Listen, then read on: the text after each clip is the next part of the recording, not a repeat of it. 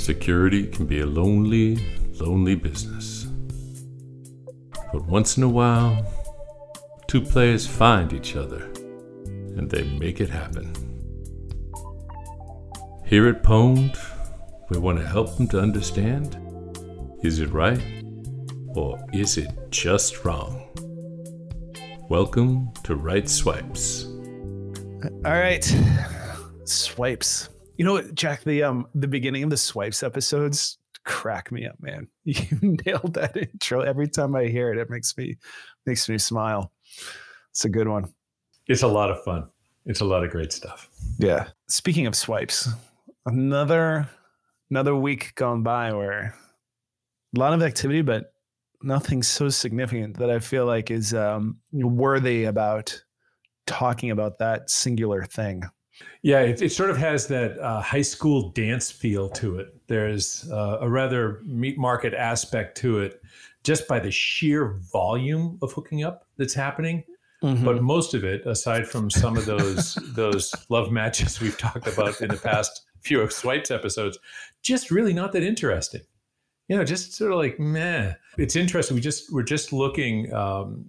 Holly Studwell, our favorite McDubswell, had forwarded along to us an article which talked a little bit about the sheer volume of deals that we've seen and this was for March of 2022. There was better than a deal a day. It was 40 days. It was like a deluge, an antediluvian, a Noah's Ark, 40 days and 40 nights of deals. But no, it was 30 days and 40 deals. So it was a lot of them. I thought it'd be, why don't we talk a little bit about that? About this meat market aspect to what's happening in the cybersecurity industry, because that's a lot of deals. Yeah. So on a previous Swipe episode, so we talked about a busy Q1 of this calendar year, and perhaps what that could indicate for the remainder of this calendar year, which was voluminous, right? But we also said we were recording and said, there's still deals coming in here as the quarter wraps up. So we have there was 430 cybersecurity related mergers and acquisitions that were announced in 2021. The number of deals announced in the first 2 months of 2022 has been roughly the same as last year, which indicates there could be well over 400 deals in this year as well. I feel like this is the cybersecurity Swipes goes to Vegas, right? There's a lot of matches happening. There's a lot of people headed off to that tiny little chapel. There's a lot of activity. You know what I'm finding interesting in looking back at the March data? I just had the best visual. Oh man, what a great image you painted. I just flashed in my brain all the things that happen before you go to the chapel. It's all the bad decisions. You drank too much, you gambled too much. Next thing you know, there's more bad decisions about going to the chapel, and here we are. Right on. Well, and also I think it sort of speaks, honestly, it speaks to sort of what we see in that March data that Holly shared with us, right? So if you're looking through it, you know that Google did not take Mandiant to the Elvis Chapel, right? They rented out a big place and they had all their friends and family, and that was a big love match, right, that everybody was sort of into. And there was a couple of those larger deals that happened in March. But most of these are pretty much that the gal from over there and the guy from over there ran into each other at Caesars and said, hey, why not? Right? And I'm sure more thought went into it than that. But it is much more of this integration of lesser knowns, right, to try to maybe, who knows, increase revenue, increase market share, increase value proposition, who knows. But a lot of them were not the kind of match that would get a lot of press or a lot of play or would make a lot of sense to people outside, the very inside baseball community of cybersecurity. So I think it's kind of interesting. Yeah. Some of these are rough.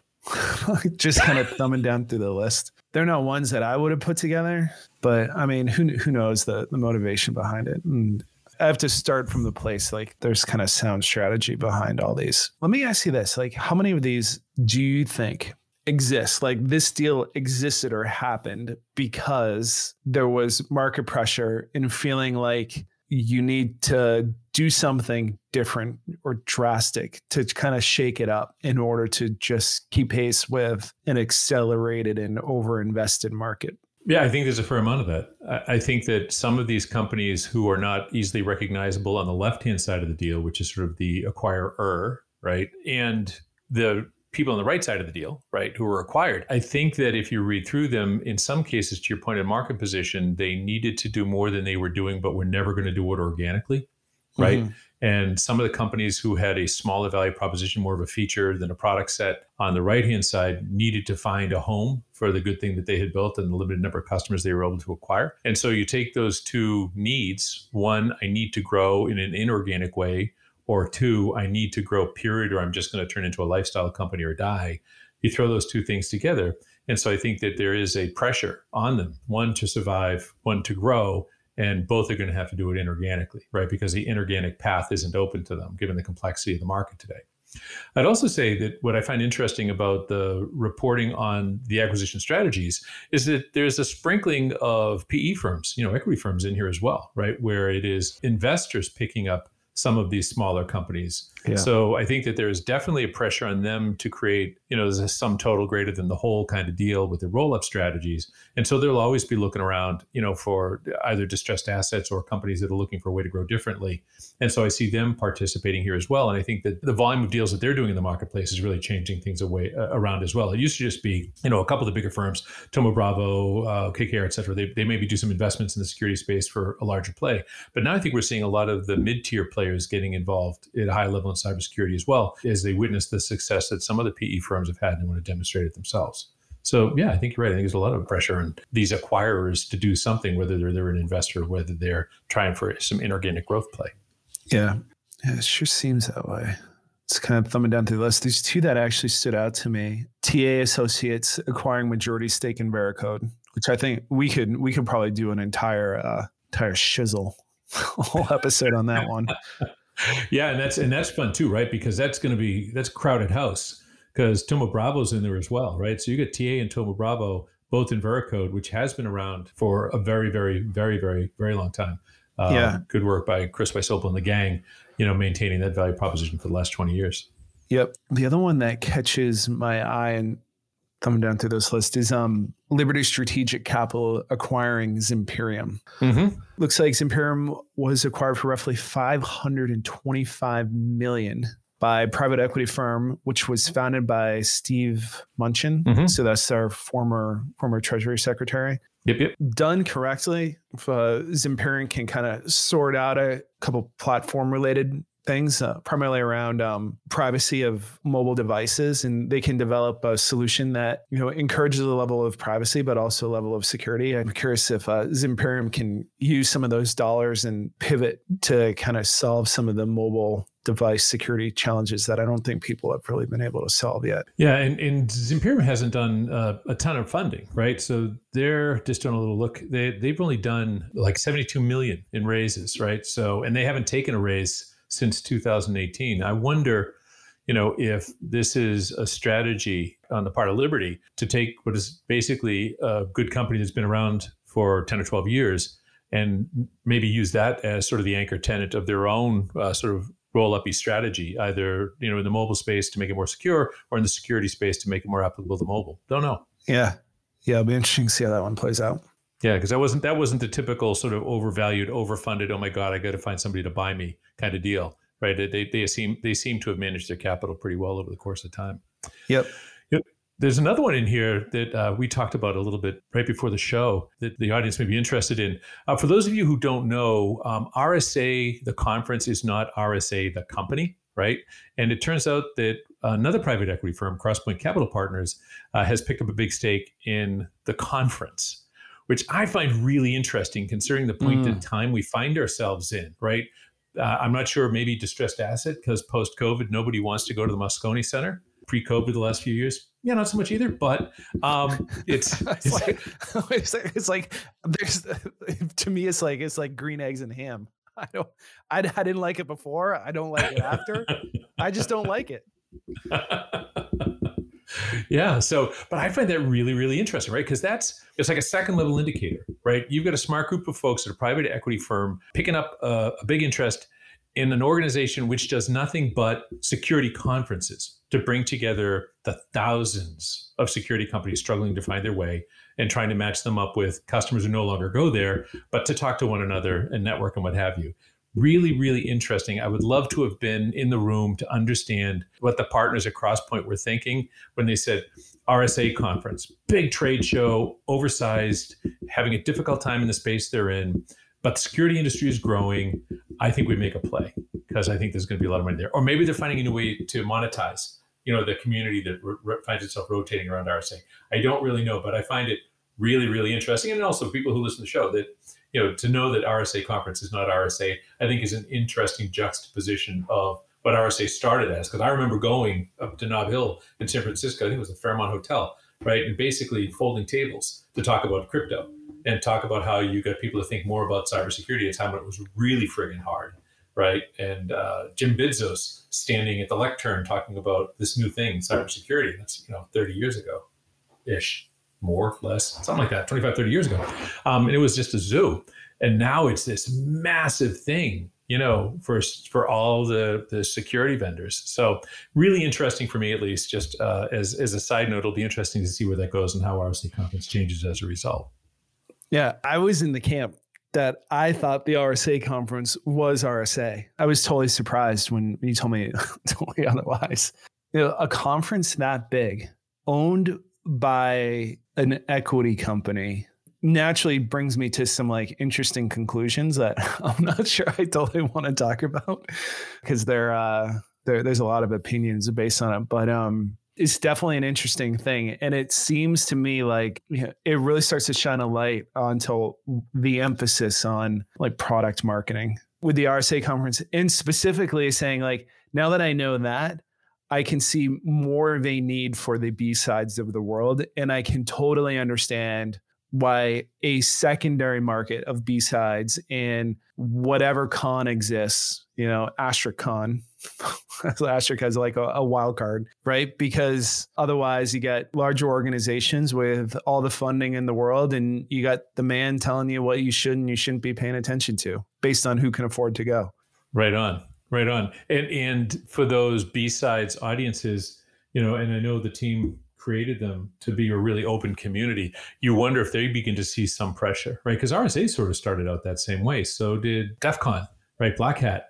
And these things became highly commercial ventures over the course of time with more interest. It will be interesting to see what this thing turns into, because I hadn't really thought about it that way, but you're right. This is almost as though they were purchasing a marketing arm for cybersecurity.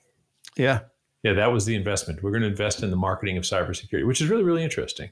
Yeah. And if you get a lot of companies with, expected to spend a lot of marketing dollars, you can kind of charge what you want, to get there. And, the thing about the RSA conference is kind of like the haves and the have-nots, Yep.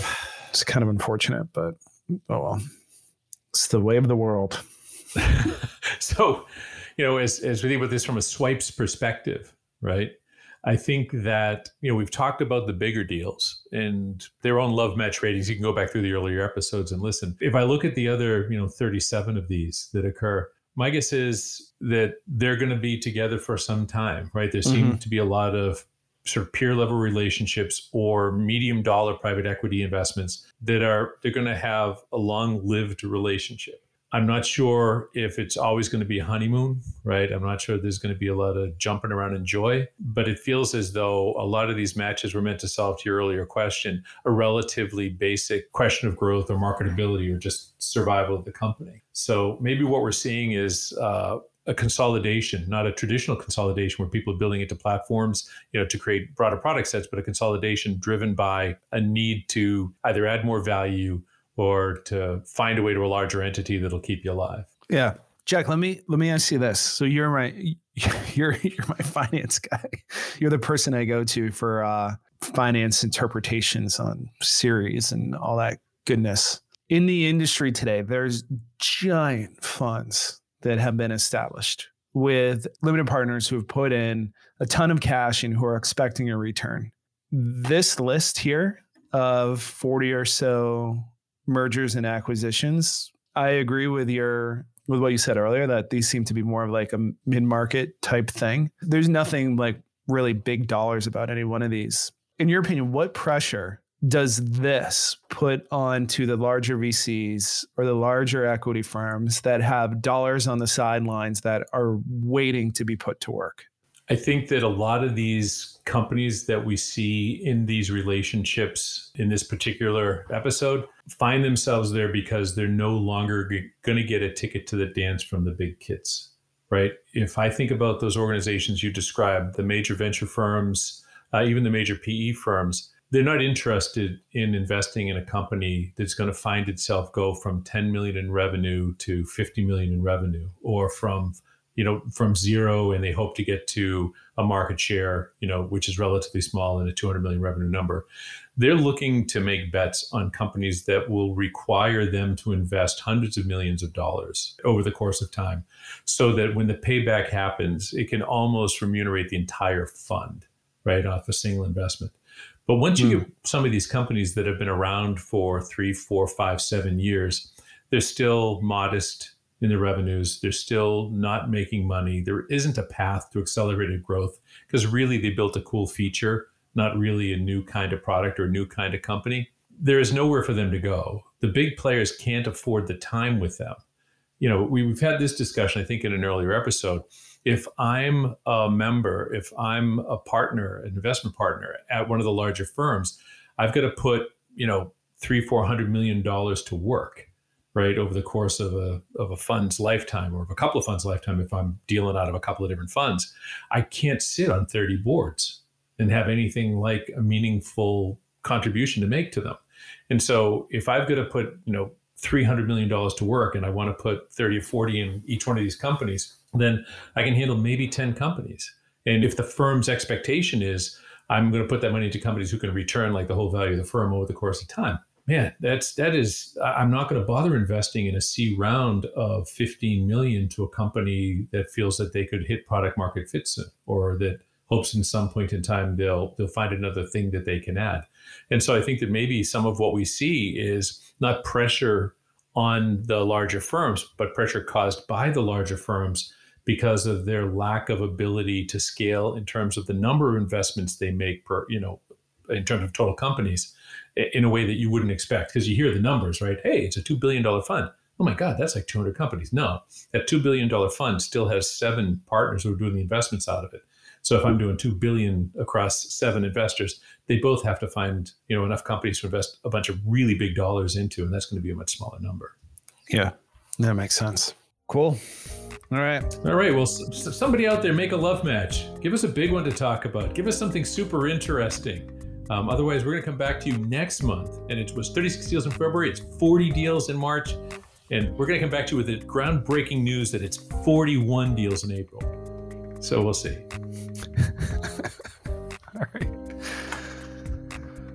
All right, man. These are fun. I like doing these. If you need cybersecurity help, you can reach us at pwned@newharborsecurity.com, and we'll get you in the next one.